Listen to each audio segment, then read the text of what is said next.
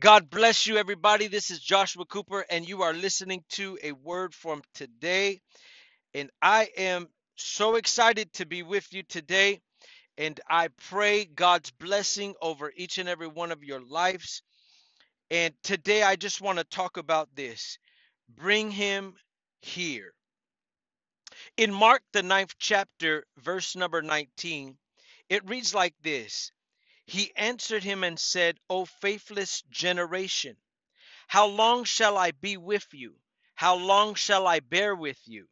Bring him to me.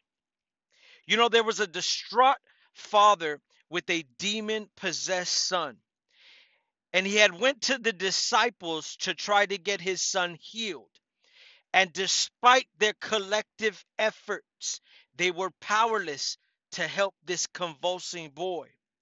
Finally, just as the disappointed father, the helpless father, was about to give up and head back home, Jesus came on the scene.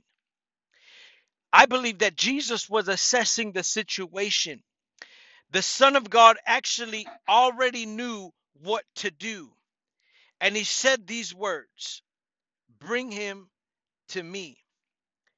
That's a mighty statement that we need to take hold of, that we need to remember, because our Bible says that he is the same God as yesterday, today, and forever.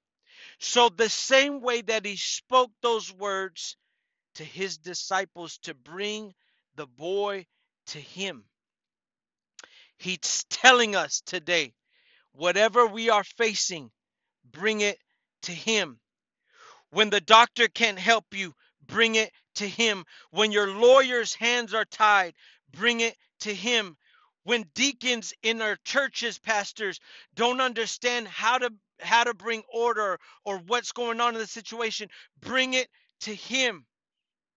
When the bank president or the loan officer is shaking their head and saying, "No, we can't approve you," bring it to him, because he is more than able and willing to repair the damages, to restore the goods, because God has intended a life of blessing for each and every one of us believers.